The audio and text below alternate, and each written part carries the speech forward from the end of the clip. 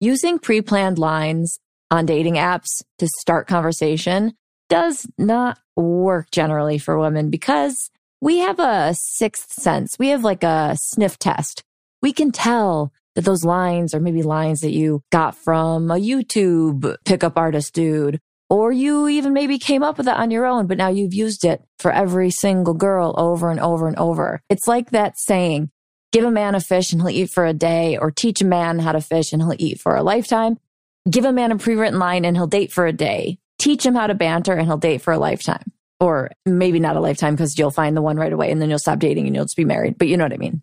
I am Kristen from KristenandChill.com, and I am the banter queen. I teach guys how to charm more than just the socks off of women. And if you're struggling in conversation, if you're getting ghosted, if you're never hearing back, if you're never, ever getting the results that you deserve, hit me up at KristenandChill.com. Want to know the hidden meaning behind what women say and do? Then check out the Chictionary. It's the Wing Girl Method's manual that gives you a full rundown of all the things women say that confuse men, written in dictionary format. Go get a copy of the Chictionary by going to winggirlmethod.com/chick. That's winggirlmethod.com/chick.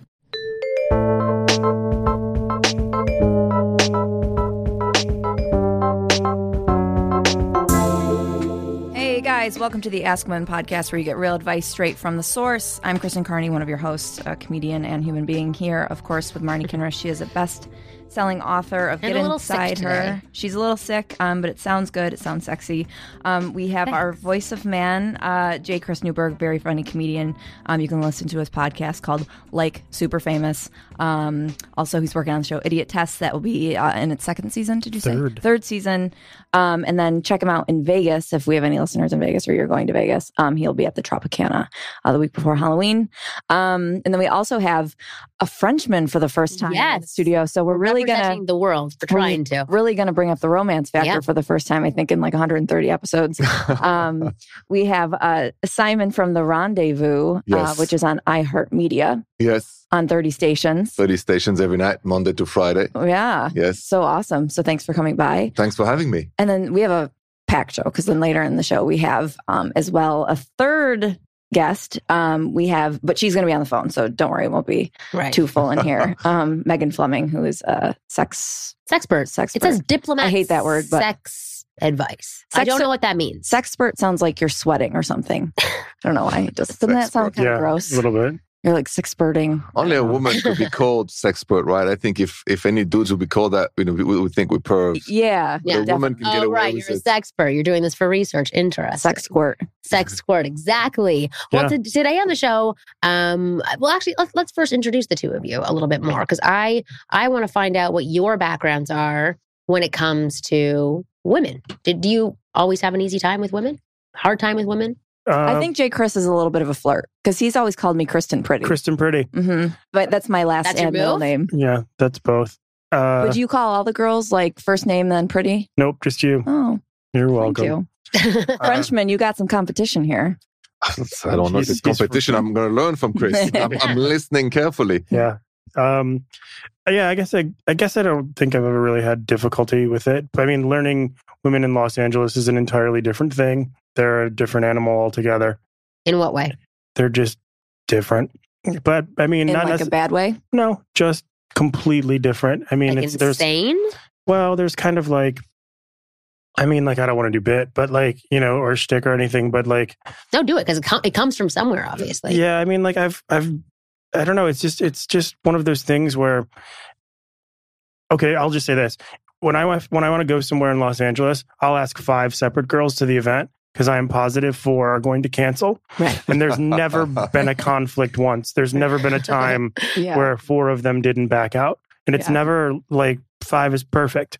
Yeah. And I have no guilt. I have to say that's true for friendship here too. Yeah, for sure. Yeah. People are very flaky. They have a lot of things going on, or they think they have a lot more things going on than they actually have going on. Yeah. Or they want you to think they do. Yeah. They're just canceling to make it themselves look cool. Yeah, they have to feel very important, and you're okay with that. I'm fine with it. It's no big deal. If someone cancels, they cancel. How do you handle it when somebody cancels on you? Like, what do you say back to them? I don't take it personally at all. It's never personally. It's always about, I mean, it's like, if we have plans and you cancel, it's not about me.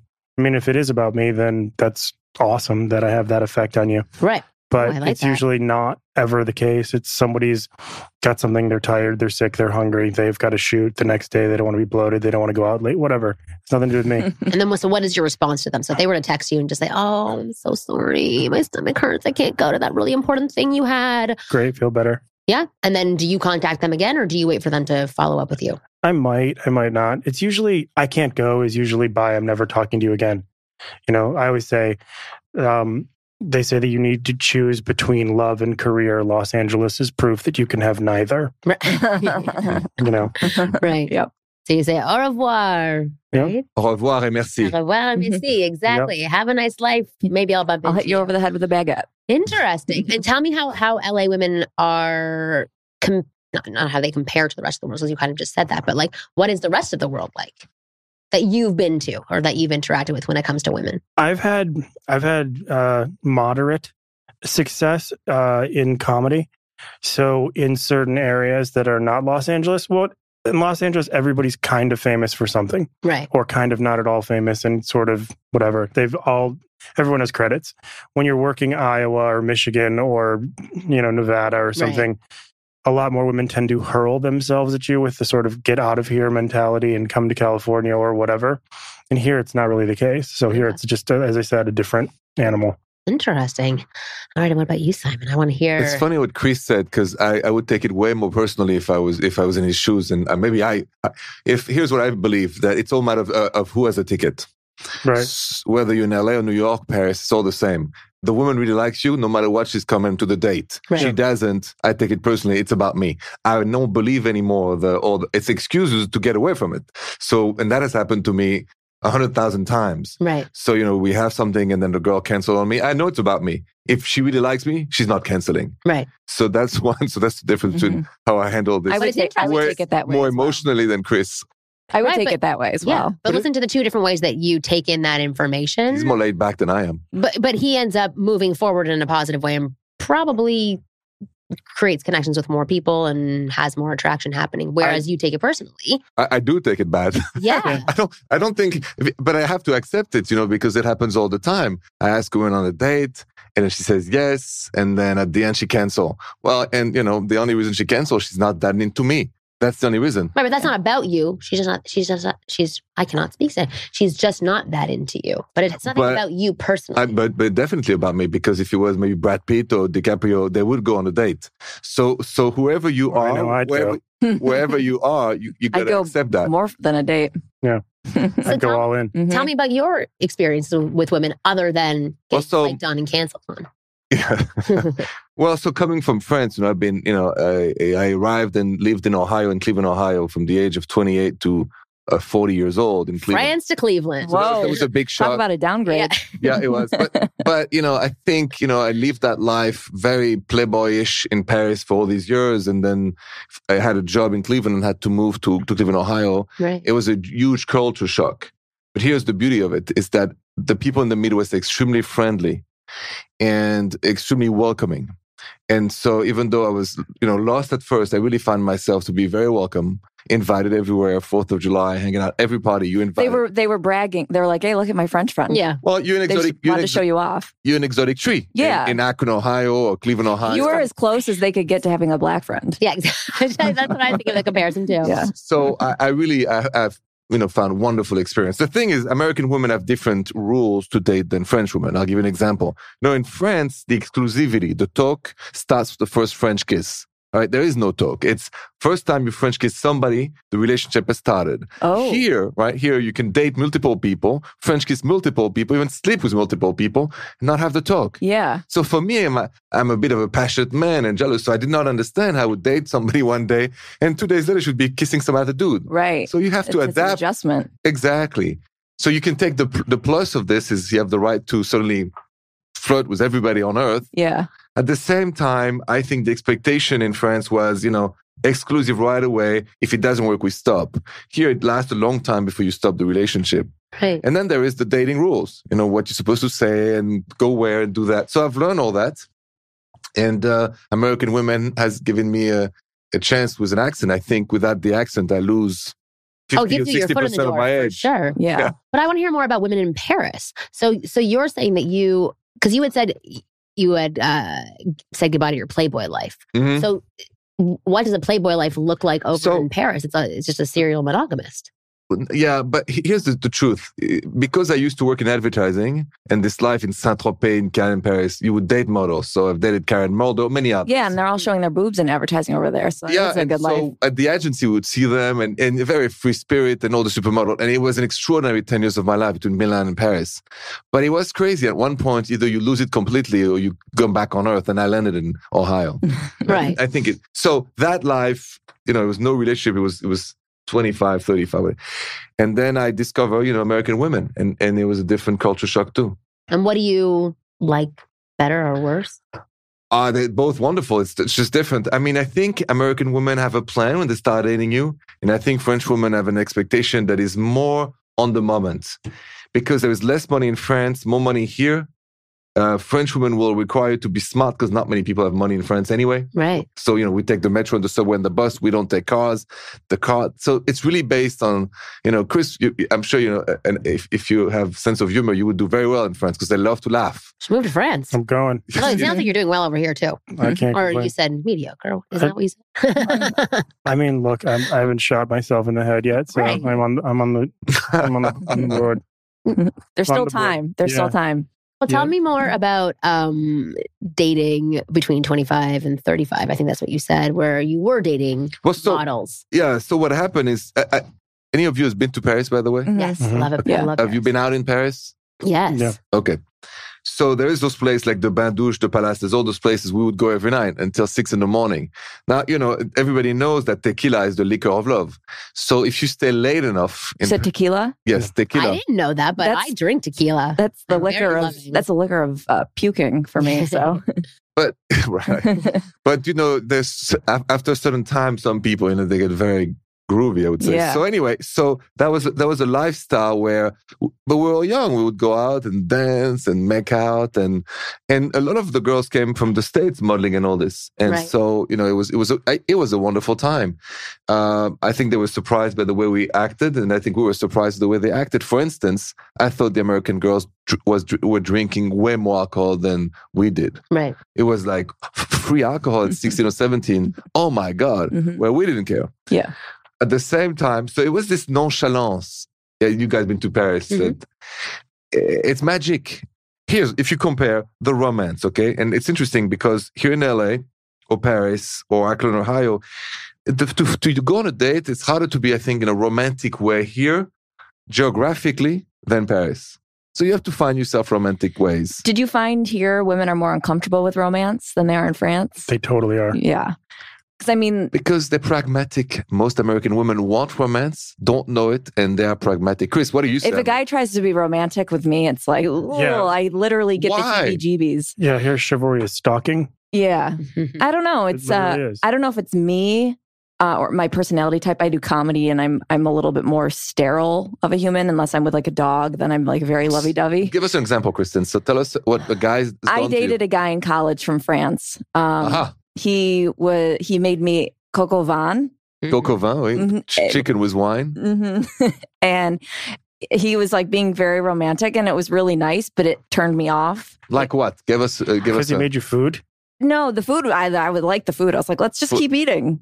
The food's delicious. Yeah. So what was goofy? Just the touching, the constant like looking into eyes, and it was the intensity. That's what it sounds yeah, it was a little much. Like I wanted to just joke around. Like I like to joke and kind of make Mhm. comments and like be goofier. And he was very intense and serious. And I thought he was very cute. And we ended up like making out and stuff like that. But So it I was worked. like, yeah, but I That's was because like, he's cute. right. Well, Simon, but then how- I how pieced is out your- after that. Then how I was is- like, ooh, I how can't is do that your- again. Your romantic gest. How have your romantic gestures been altered since you moved to the United States? I'm not sure they have been altered. Do you still? I think I'm the same. Yeah. Because you can't pretend or you cannot act, and I cannot even dance. So all I have is myself. Right. So my approach is the same. I've been here, and just be myself. Ask, like, there was a discussion on my show the other day about how do you approach women. I said, when I see, because I approach a woman and I say, you're very beautiful. What is your name? Plain and simple. And my co-host, Kim Iverson, said, if somebody would do that, I would freak out and say, what's wrong with you? And I said, she said, but the French accent gets away with it. Yeah, it does help you, for sure. In an aisle of a supermarket, because really, if you don't know somebody, I don't have any cheese line and I don't have Chris talent to make somebody laugh. So what's left for me? My accent and say, I really like you. What is your name? Yeah. So does that work in France since there's no accent for you? Well, yeah, because there is, what we call cat whistling or whatever that expression is when you, You do that in France and that works? All the time. But the French women love that. They start working with their hips differently. Really? Right. Wow. I do it too over here. I've told you before, I like when homeless men whistle at me. I need attention, obviously. Well, that's because we're in our 30s. Right, but like exactly. when, you're not desperate. It's not still saying nice. you're desperate. It's still nice. Guys, I don't do that in the street, right? Let's make sure. But I'm surprised that women, because generally women don't like that here. That's because they feel it's they make an object out of them, right? Yeah. And not a human being. But the French women love the attention, and also the Italian women when they say "bella ragazza" and all that, because it's a compliment to how good looking and well built you are. right. And if they don't do that, well, then Well, I the think women question why not. I think women here are so much more obsessed with the feminist thing of not being objectified and being on the same level that they want to be attractive, but yet they also don't want to be told they're attractive in a way. They want to be told they're attractive, but in a way Look at me, don't look at me. Why are you not looking at me? Right, exactly. What do you use as approaches as like a dude without an accent? I just, I approach it honestly. I mean, like, I'm same thing. I don't ever say to someone, "You are beautiful," wouldn't work for me. Because that's not honest. It's because that's not you. That's not me. I mean, if the girl is beautiful, I'll figure out a way to tell her, but that's not my opening line, especially here when everyone is pretty much beautiful. Yeah. My approach to women is different. It's like, I'll straight up friend zone them first because I'm a pretty intense person and I kind of sound like a Muppet. So when I approach you at a bar and I'm like, I don't really blink very well because I'm watching your mouth because I can't hear very well because I used to be a musician. So if I show up to you who I've never met before and I'm staring at you intensely, and then I throw kind of talking monotone, and I can't help it. This is how I'm drawn, and like then all of a sudden I throw in a "you're beautiful." You're like, oh my god, who else is in his trunk? Right. And so instead, once people get my rhythm, it's much easier for me to have success with it. It's just a slower process because here, like you said, and you can't send a girl flowers or otherwise she thinks you're nuts. You can't pick her up on a date for a first date. That's unheard of. She has to have her car. You can't even Uber her because then you'll know where she lives. She has to have an escape route. Yeah. It has to be something that's not too datey. Like literally, I asked this girl out recently and she said, "No, you can't pick me up." And I'm like, all right. And she's like, "I'll meet you there." She's like, "It can't feel like a date." And I'm like, all right, well, it already doesn't, And then she gave me a list of like 7 rules, all of which she meant nothing of. What? They were all just some big scared wall of like how many guys have probably been weird to her. So wow, this is patient. Wow. Do you think she's extreme? I think. Do you think that men in the United States are weirder and more intense than men in France? Or it's on a different level, but in terms of like I don't think there is in America a war of sex that I have not witnessed. And to Kristen's point, the feminism from the 60s, 70s, maybe you moms, have changed the way men and women approach each other. All the sexual harassment suit, also the stalking, all the cycles on both sex and both sides have changed the way we approach. We have to be careful. We have to have exit route, just said Chris. I mean, what happened to this country so that men and women are so afraid of each other? Because I'm not like that. I'm not afraid of women. I hope they're not afraid of me. We're not afraid to hug, to kiss. Everything is different. When I was in France, when I was in France, I was really young. I was like 18. Okay. And this could have been a total fluke. I haven't been there since. Tell me if this is normal, if I'm interpreting it wrong. Yeah. So I was on, I'm going to say it like a total hick. Champs-Élysées. Well said. Champs-Élysées. Champs-Élysées. Thank you. And I was walking with a friend, and one guy grabbed my arm and pulled me backward, and another guy grabbed her arm and pulled her backward away from each other. And it was really aggressive and it was scary. And I ripped my arm out from him and I like kind of ran away, and she did the same thing, and we both ran like to each other.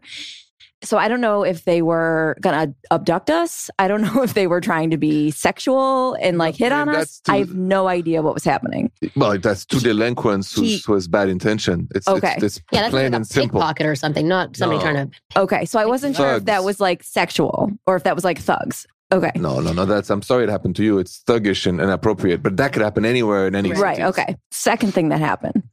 Loved Paris, but two really bad things happened. So that was one thing. And I was like, and I really had no idea how to interpret it. Second thing, we were having dinner and it was a group of girls. I was over there with this dance company I was with. Okay. So there was a group of girls. We spoke no French. And we were being silly and we were sitting outside and I was really shy at the time with boys. Sure. And so the girls were kind of picking on me and the waiter, I did not think the waiter was cute. I wasn't flirting with him, but the girls were picking on me and they were saying, she thinks you're cute. She thinks you're cute. And I was like, no, I don't, leave me alone. I'm not doing it. I don't think you're cute. And I think he interpreted that in a way that I was flirting with him. And I asked where the bathroom was. And I'm not exaggerating. It was downstairs. It was like a small little bistro. It was in the restaurant downstairs. Of course, it was in the restaurant. He's like, on the street corner. Go pee. So it was in the restaurant downstairs, down these kind of like windy stairs. And he was like, I'll show you or something like that. So he like basically pulled me again, like kind of grabbed my arm. I was like, here we go again. What is going on? And he pulled me into a bathroom stall. And my friend luckily saw him kind of pulling me and she came in behind me and like pushed him and pulled me out of the bathroom stall. And so I was like, I don't know what is going on. Yes, but I guess I'm meant to be raped or something. Raped and framed. Right. Exactly. This is my destiny. You're really fun to tug. Yeah, exactly. And we were like, get away. And then we had like, because we were on this with the dance company. And so our quote unquote chaperones or the women that were our teachers were down the street at another restaurant. We like ran to them and we were like, oh, Kristen was almost like sexually assaulted or something, but I wasn't. And then we didn't report it or anything like that. It was just weird. We paid and left. But interpret that for me. Is this meant, did he interpret that as I was flirting with him and it was time to do it? Or it's another thug. It's something that I'm very sorry it happened. It's not. That's not normal over there? Okay. There's a big difference between, I would say, the French natural way of maybe flirting and do like this than anything that involve from a violence or threat of any kind. This is not, I have a very strong feminist mother who believes in the equality and all this, but still, all that happened to you is unacceptable and has nothing to do with the French culture whatsoever. Yeah. Can I hear some examples of ways that the French are romantic in terms of... Well, so it's interesting. Usually we grab the forearm. Yeah. Here's, all what Chris described as the rules of don't are the do's in Paris. You pick up a woman on the first date with your car at her house. You after the date, you send maybe a text or something, said at the best time and a picture of the date or something, and she will answer. And then if you really like the girl, if you want to impress her, a couple of roses or one rose delivered the next day will go to her heart. You write something with your handwriting note, still works. So it's how to get, either she likes you or she doesn't. But once the girl likes you, she's not afraid of you. While here, to Chris' point, which I agree 100%, there is this fear factor between men and women where it's uncomfortable for both for a long time. Yeah. And that's because I don't know what happened between the two where everybody's afraid of each other. Really. People get hurt a lot. That's where all the fear comes from. We had a guest on our show recently, Francois, who was talking about a bad breakup that she had just gone through, and then about the boundaries that she now has in place, and listing like how hard a guy has to work to have her trust him. Absolutely. And I couldn't believe the hoops that she was making men jump through. You're a woman. Yes. What are your rules? Well, it's debatable. My rules? To gain the trust from you, a man has to do. Well, I'm married. For a man to gain trust, I am equally just as wary of men. I've also been burned in the past by other men, by men in business and men on a sexual level. Really? Yeah. So I'm from Canada. So I had to adjust myself when I came over here. I had to tone my flirting down and I had to put my walls up. when I moved over. Wow. But I also was, I was 23 when I moved here. So I don't know if that happened to go along with my age. But there's a very different world in the United States. People drink for sport over here. I know. They're much more guarded. They're more aggressive. But you know what's crazy? I went to a tailgate game when I arrived in Cleveland with the Browns. Yeah. And I have never been to any tailgate in my life. And I thought I arrived in the wildest world ever. I know. It was 9 a.m. in January. But still, you had hundreds of people, If you're wild drinking and savage. any of a barbecue out of your car, like, And it's 0 degrees Yeah, out. No Yeah. shirt. No, so it was extreme. And talk about the flirting going on. I mean, by 11 in the morning, Yeah. I won't be graphic, but I was like, mais qu'est-ce qui se passe? What is going on? yeah. So, but maybe we ask you then, what are the rules for guys to gain your trust, Christine? I mean, what are your I do's mean, and don'ts? this is like a bullshitty thing to say for, because guys will go, well, what does that even mean? But it's like a thing, a sense, a sixth sense. Intuition. Intuition. Yeah. Like a gut I would say sense. being consistent and being responsive and reliable, but not needy. So does that make sense what I'm saying? So when I met my husband, I was blown away by him. He opened a car door for me. I'd never had that done before. He followed up with a text. But does this answer the phone when I called? I liked that. Does this confuse men though? Because like, for example, like we were just saying, we don't like romance kind of scares us sometimes. But do you think then? Does that mean we don't want men to open the door? Is that how you'd interpret it? I still can't change who I am and how I was raised. I'll always open the door. Yeah. I'll always, be polite. I'll always walk on the closest side of the road, etc. Because that stuff that I like, that doesn't bridge romance for me. Yeah. That just bridges like respect, politeness, good character, etiquette. But I think here women have to almost, and this might sound equally as bullshitty, women almost have to be tricked into romance here. You have they want it, but you kind of have to trick them. Yeah, you have to sneak it in there. Sneak it in. Yeah. It's not something that you can give me an example of that. Like, what do you mean by that? Like how you'd slip in a roofie, except it's like a good roofie. Yeah, have a little bow on it. Yeah. And a little "you're welcome" note. Right. You can't just. It's something that you can't do right away. It's something like car door. That's a no-brainer. And all that other stuff, but you can't make it feel datey until they're comfortable. So you mean that like afterwards you couldn't send a note saying he opened the trunk really for great me. Time, right? I mean, I don't think you can. I can't tell you if I've ever gotten a response back from "I had a great time" text here. I mean, when I was in Michigan, constantly it's different. Yeah. When I'm somewhere else, it's different. But here, there's so much thought going on on the woman's side that she has figured out everything how she thinks it's going to go based on your intuition, which could be, with all due respect, completely correct. And it could also be 100% wrong. Right. But you think it's correct. Right. So all we're doing is going up against it. So with that in mind, it's fucking chess. Yeah. And you have to figure it out and you have to be patient. And that's something that the patience vanishes here for men, I believe, because women want consistency, like you said. But at the same time, they give 0 breadcrumbs, 0 clues. You have to figure out how to get back to the gingerbread house without any help from them, all while being lighthearted, being funny, being charming, not being creepy, and still not wanting to smack somebody.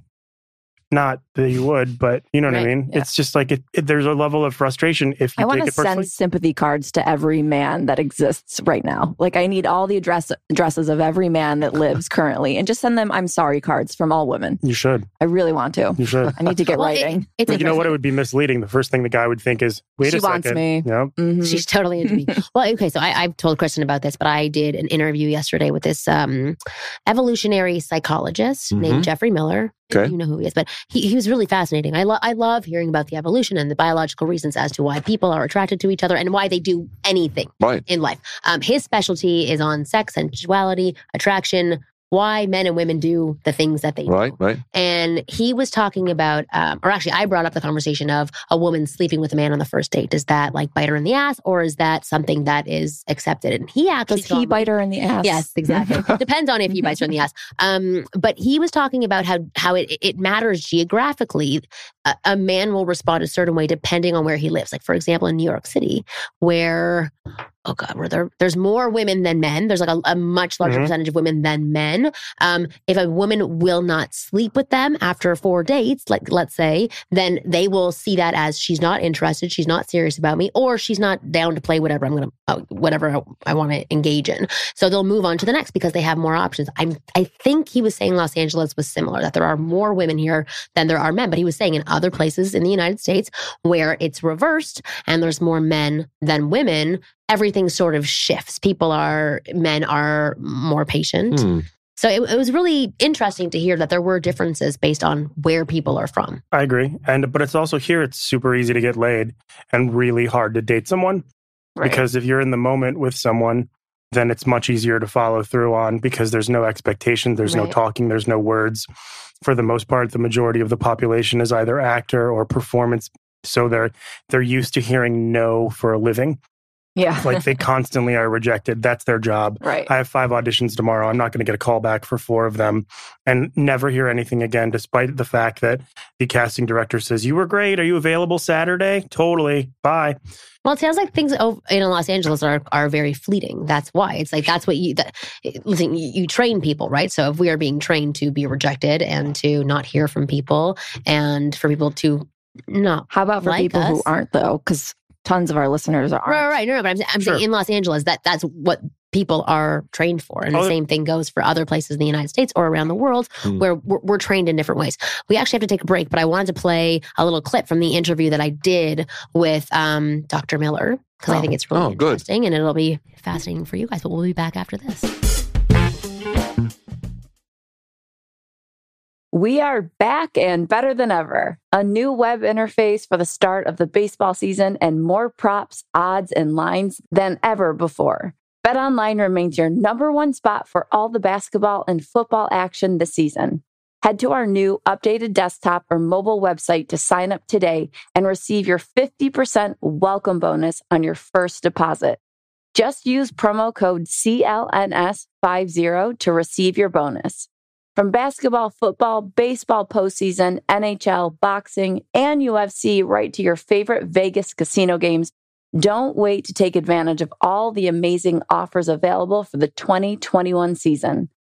BetOnline is the fastest and easiest way to bet on all your favorite sports. BetOnline, where the game starts.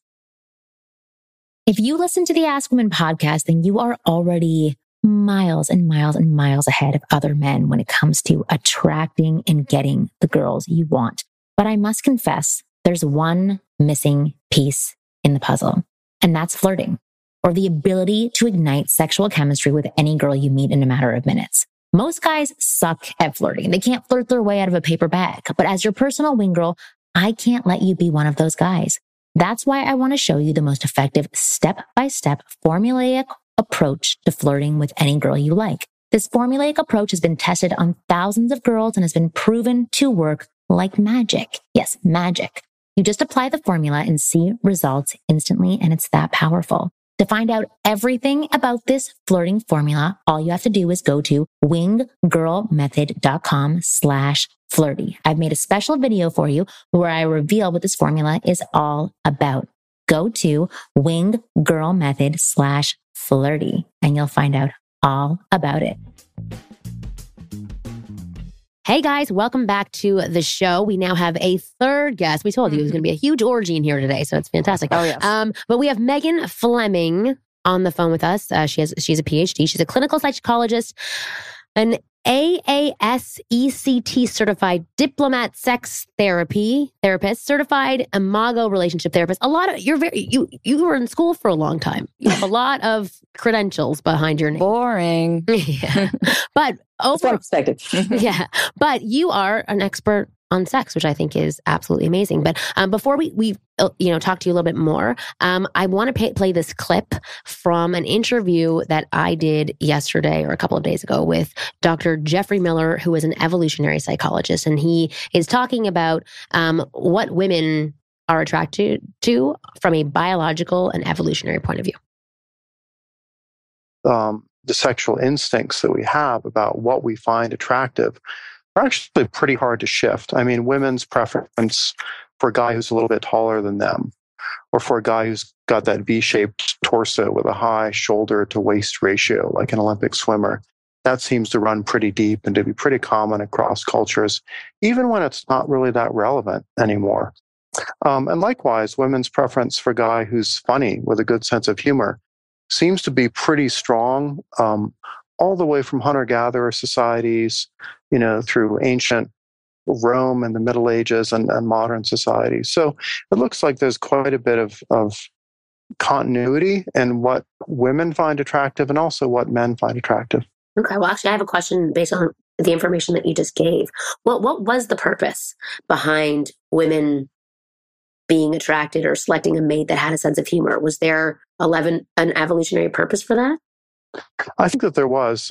We've done several studies on sense of humor and what it reveals about somebody. It seems to reveal higher than average intelligence. You have to be at least a little bit smart to make a good joke, to have a good sense of wit and comic timing and all that. And we've done studies of stand-up comedians showing that number one, they're actually pretty smart. Number two, their personalities are actually a lot less neurotic and messed up than most people assume. I don't buy that. So it seems to be this guy, sense of humor is an index, partly of intelligence, partly of good mental health. Really? Because every mental disorder that we know about, autism, schizophrenia, depression, all really nukes your sense of humor. Right. Makes it really hard to be funny. And then also personality, not just having a sort of good personality, but what kind of personality you have is pretty clearly conveyed through what style of humor you tend to use. Okay. So in terms of... It doesn't sound like he knows much about humor in his voice. I'll tell you that. It helps us with it's like how we select our mates. Does that mean that is hardwired into us, that if we are dating somebody as women who we don't find funny or who are not quick-witted with a sense of humor, that we will not want to mate with them? Like what does that actually mean? Is it like a split-second judgment where you're attracted to somebody, or how does it actually work? It seems to be pretty instinctive, but it's not totally hardwired. I mean, there are differences across individuals and what particular traits they find attractive. There's differences across the lifespan. It depends a little bit on your circumstances. I mean, if you're desperate and starving to death and you absolutely need food, money, resources, then you're going to put a higher premium, of course, on wealth and earning potential.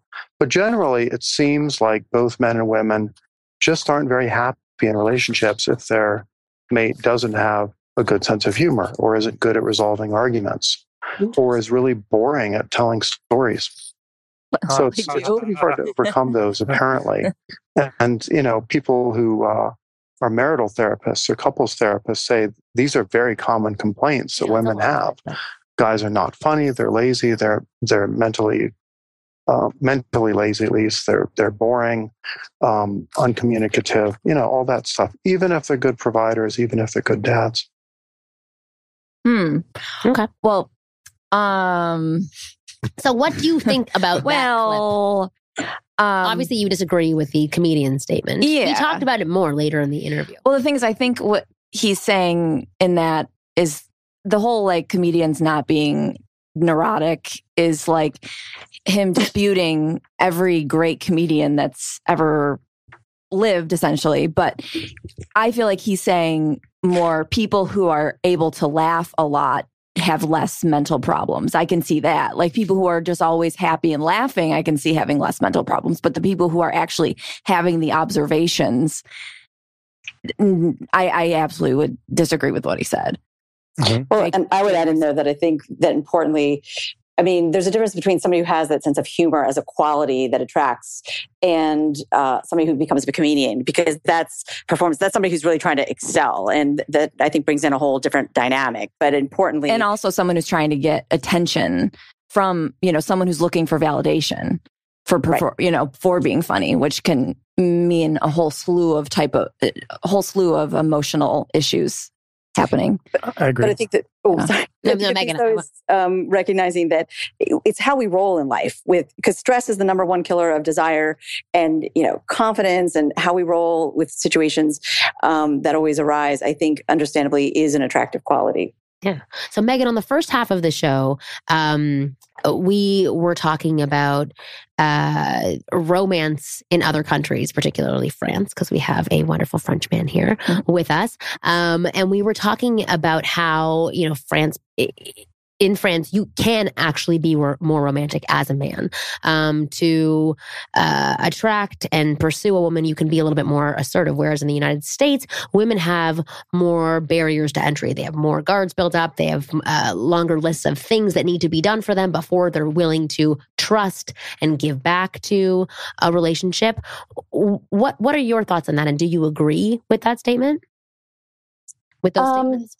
Well, I definitely think that in different cultures, there are certainly different preferences in terms of what is A, normative, and B, sort of arousing. And I think that, I certainly can't dispute, I don't live in France. So I certainly, I love hearing from others, clients and cultures, really what worked for them, and not just as an individual, but sort of as generalizations. And I certainly do think in our women today, especially post Sex and the City, they really are more aware of what they want sexually. And I think because often they have their own careers, there's less of sort of quote unquote a need for a partner. And so understandably, they might have larger checklists and expectations. Megan, and I'm Simon. I'm the French dude here.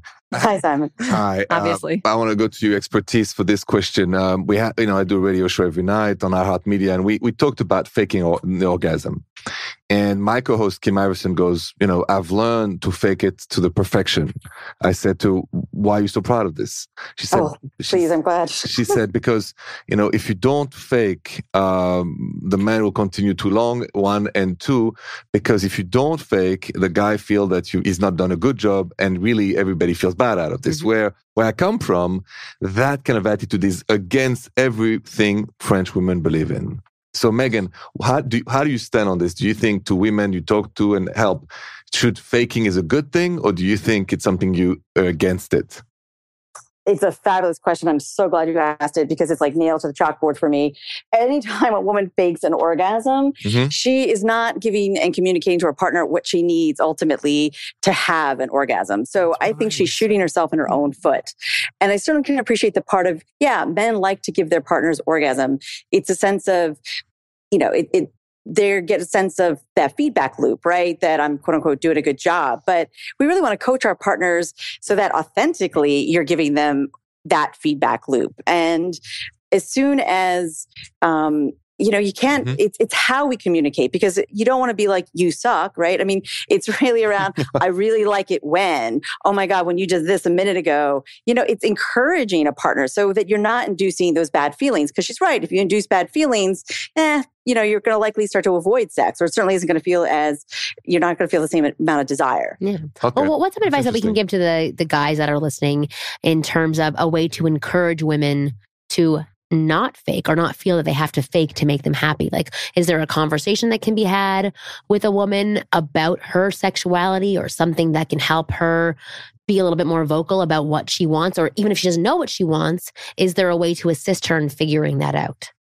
Sure. I mean, I think one of the things again, there's many different ways to do this, but one way might be, depending on how much open communication there is, you could say, once I had a partner and I couldn't believe it. I didn't find out till 6 months or a year into our relationship or whatever amount of time that she was faking it. Right. And I was like, wow, I didn't know how to tell her, like, wow, I wish I knew, because the thing I most want to do in this world is give you pleasure. Right. I am your student. So it's sort of an invitation by talking about someone else that you're inviting your partner to really give you feedback. Interesting. And you had made a comment before where you said what women want sexually. So I'd like to understand that a bit more. From what you've seen, the people that you're coaching and working with, what do women want sexually? Well, I think the number one both men and women want sexually is to feel desired, right? Desire is the biggest turn on. I think for women, however, they don't want to feel desired all the time in such a way that it feels like I'm objectified, I'm an object insert. They want to feel like it's about them. And then I think from there, it's a really, everybody has their own sort of sexual map or template. So, a lot of times people, as soon as they start having penetration and intercourse, they stop thinking about all the ways of using the whole body as a tapestry, sort of to give and receive pleasure, mouth, hands, really moving energy. Do you believe that? I believe that. Do you believe women are afraid now of men in America? Do you believe? I've witnessed it, that there is a fear about the sexuality, about getting together, about going out together. A fear now. A fear that, can you tell me more? Fear of each other. For that, there is all those rules to protect women, that, sexuality is part of a trade instead of a gift, that things have changed and the expectation is different. And really, women do not trust men anymore. And I think men do not trust women anymore either. I mean, I practiced 15 years in New York City, so I can tell you in some ways I've seen it all. But that quality, I mean, certainly if somebody's been cheated on or burned, I mean, or have a history of any kind of, even if it's verbal abuse, right. There certainly are reasons that particular individuals are going to be more cautious, more fear, or feel like giving up on the opposite sex. But I would say in general, that is not a top of mind or a complaint that I hear. That's interesting because there was a survey on my show the other night. We asked ladies if they had to qualify, out of 100%, how many percent guys were jerks? And the jerk factor was at 75. But the fact that they were in love with the 75% was a totally different survey because women like jerks and bad boys. Megan, I want to hear what your response is to that.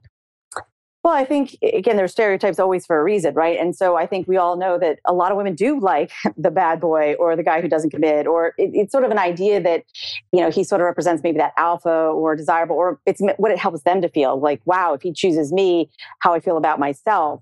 But if ultimately somebody is treating you bad and you put up with it, it actually, to me, points out there's something going on with your own self-esteem that you in any way would find that desirable. For sure. Well, that's that goes back to what I was saying earlier, as far as in Los Angeles, women are conditioned to rejection constantly through everything. So they have 5 or 6 different auditions. They're told no, they don't hear anything back, but yet they really wanted that part. They really wanted whatever. And since that's all they're connecting it to, it's so much easier to relate to a guy who is paying the exact same amount of attention to them and treating them the exact same way. That, in my opinion, is the attraction to it. Right. But that could be wrong. No, I don't know. It's how you feel. Yeah. If the guy likes them and goes for them, it's like, wait, what's wrong here? This isn't what I'm used to. And they don't trust it away. Yeah. Yeah. Trust factor. Yeah. They don't trust being selected because they're so used to being told you're not good enough. Like for me, like I always kind of think like if I become successful or if anything really works out for me, I'm going to feel really guilty. Like I've like left my family behind because we've always just known failure. I would feel really guilty. What do you mean by that? If you succeed, you will feel you betrayed your family? Yeah. In like a funny powerful dynamic, actually. Yeah. In like kind of like in a funny way, but also in like a real way. Because we've just always kind of known mediocrity. And it's like, I would feel like not part of my family. If you look back, your father or mother would say, go ahead, girl, you can do anything you want in the world. Yeah, of course. So why would you betray them after they told you that? Just because it's kind of like my family lineage. We're just like kind of losers. There's loyalty to belonging to your family. I mean, it really is huge. And it's why a lot of people unconsciously sabotage themselves all the time. Right. Because it's what we know. Absolutely. Right. Interesting. I want to go back to the sexuality because that is what Megan is an expert on. And I know a lot of guys want to hear things that she has to say about sex for women. So when I know we talked before, when we were talking before, we were talking a little bit more about people who are in relationships because you were talking about open communication about sex. But can you speak to men who either are virgins or maybe not as experienced sexually? In how maybe Jay Chris could speak to them. Yeah, I'll talk to him when I get home. Yeah. In how to own that sexual confidence without actually being sexually experienced. Right. I mean, again, I think it's tricky because if you don't have a lot of experience is what helps you to build that muscle memory for confidence, right? But I think one of the things they can absolutely do is what we call mental rehearsal, visualization, really stepping into seeing themselves going out on that date. Hopefully they've worked with you or other coaches so that they know how to read signs, in terms of she's leaning in and there's a communication that's a green light, right? But that they're can sort of mentally rehearse seeing those signs and getting positive feedback and really sort of, as we say, roll the camera forward, put the whole date through their mind, even take it into the bedroom and just really see themselves relaxing, letting go and giving this woman pleasure. And I think the biggest thing that men can do is stop putting the focus on themselves and again, focus on her and her pleasure. Ian Kerner wrote a great book called She Comes First. And I think as long as you take the pressure off yourself, because somebody who doesn't have sexual confidence tends to do what I call spectatoring. They're observing themselves. They're in their head. They're not in their bodies. And that's very disconnecting and nothing sexy about that. They want to be in their penis head. Yeah, not in their exactly. And it can absolutely inhibit arousal. So helping them realize, it's sort of pacing in such a way that if you're feeling confident and you're feeling rock hard, But Megan, right on, go for it. Megan, sorry to interrupt. Most younger people now learn sex through pornography, right? Yes. At the age. So when it's not a great sex educator. So now let's go back to that level. Okay. So all people come to you and they come if they've seen hardcore pornography since the age of 12. Maybe they haven't done it yet. What do you say to those young men that have learned and seen and thought it's a lot of fun to at least to watch this? Then what are you going to tell them? Well, one of the biggest things I say is there's a big difference between fantasy and reality. And so, there's a lot of things that you watch on video that might be really hot. And, like for women, they often watch, the data's there, they watch lesbian porn. That doesn't necessarily mean they want to be with a woman in real life. Or again, a rape fantasy is a common fantasy amongst women because they're losing control. And yet that's not something they want to experience in real life. So I first try to educate them that just because you saw it doesn't mean you want to do it in real life. And second of all, not every woman is going to want to do a threesome and anal, on the first date. Maybe the second. Yeah, maybe fair. But again, the expectation is that, women are up for everything. And, it's like, you got to really pace it and get a sense of who this woman you're with is and what she likes to do and gives her pleasure. Because I think the young women watch porn and the young men, the teenagers watch porn. They watch the same position you just mentioned, and things are changing drastically in the sexuality here, for sure. Whether we like it or not, that's the way it's going. I have more people calling me about threesome every single night. I've never had one. And all the people, at least every single night, people from the age of, let's say 18 to be correct, to everybody's experimenting ménage à trois.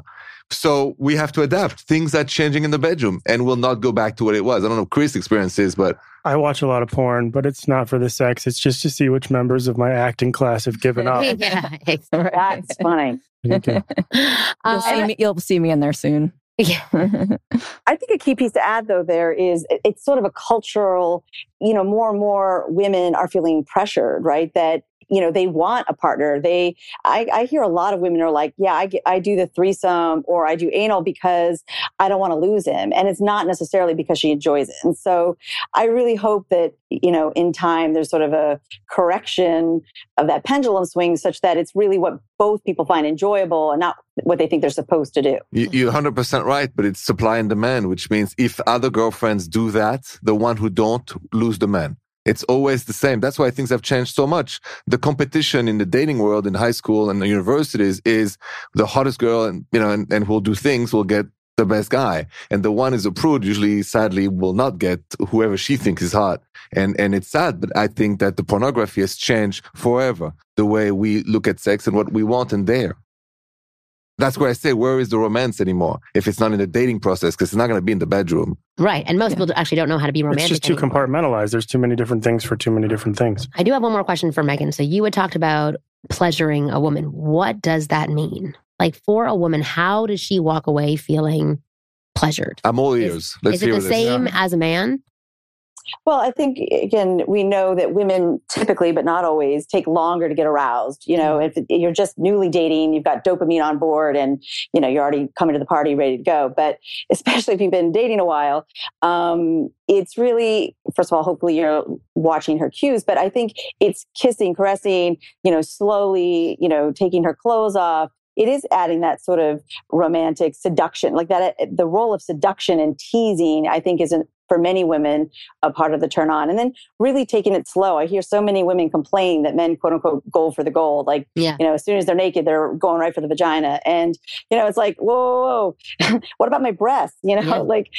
So I think it's really important that men think about slowing down and really getting the woman to be like a really warm engine before they ever think about penetration. I love that. Okay. Well said. We have one question for Overanalyze This, as we are actually running out of time for this show. But I am going to read it. Hey guys, what does this mean? She wears a top that sags out when she bends over and then bends over in front of me with a solid, direct eye contact to see if I look. She does this all the time. Sometimes, yes, I look. Other times, I hold our eye contact.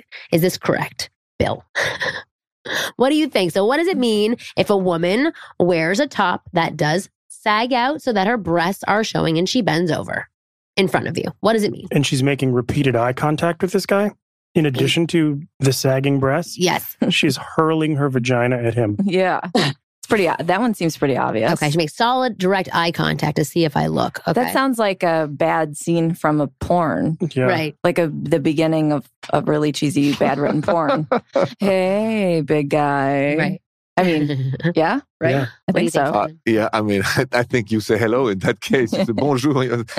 But who does that? Rarely that happen. Maybe at the gym or something. I guess so. Yeah. I know call it a green light. If you're trying to read body cues, the fact that, there's a pattern to it. And again, the eye contact and her not looking, that to me, go to the next step and then see what happens. Unless she's making like a freaked out eye contact look, because I've had that before where there are some times where I know I'm wearing something slightly revealing, but I'm okay with it. But I don't want somebody else to be objectifying me, like exactly what we Well, talked if he about wants to before. make it weird, he could just hand her a bra next time. Yeah, right. It's like, maybe you want to try wearing this Yeah. next time you bend over. Try this tube. So it depends on, I would say it depends on what the eye contact looks like. But from what he's saying, it sounds like I think he likes the woman. That's why he wrote to you, because he likes the woman. He want to know if you should He say likes hi. her, so stop making eye contact and go Say talk to her hi. instead. Maybe Say hello. help her lift her breasts up. That might be more. I don't know that. Yeah. Help a lady out. Okay, you guys have been wonderful guests for this show. I really appreciate all of you being here. Thanks for having us. Yeah, and I wanted to go Thank through you. each of you. I want you to tell us where to find you. So let's start with Megan, our guest on the phone.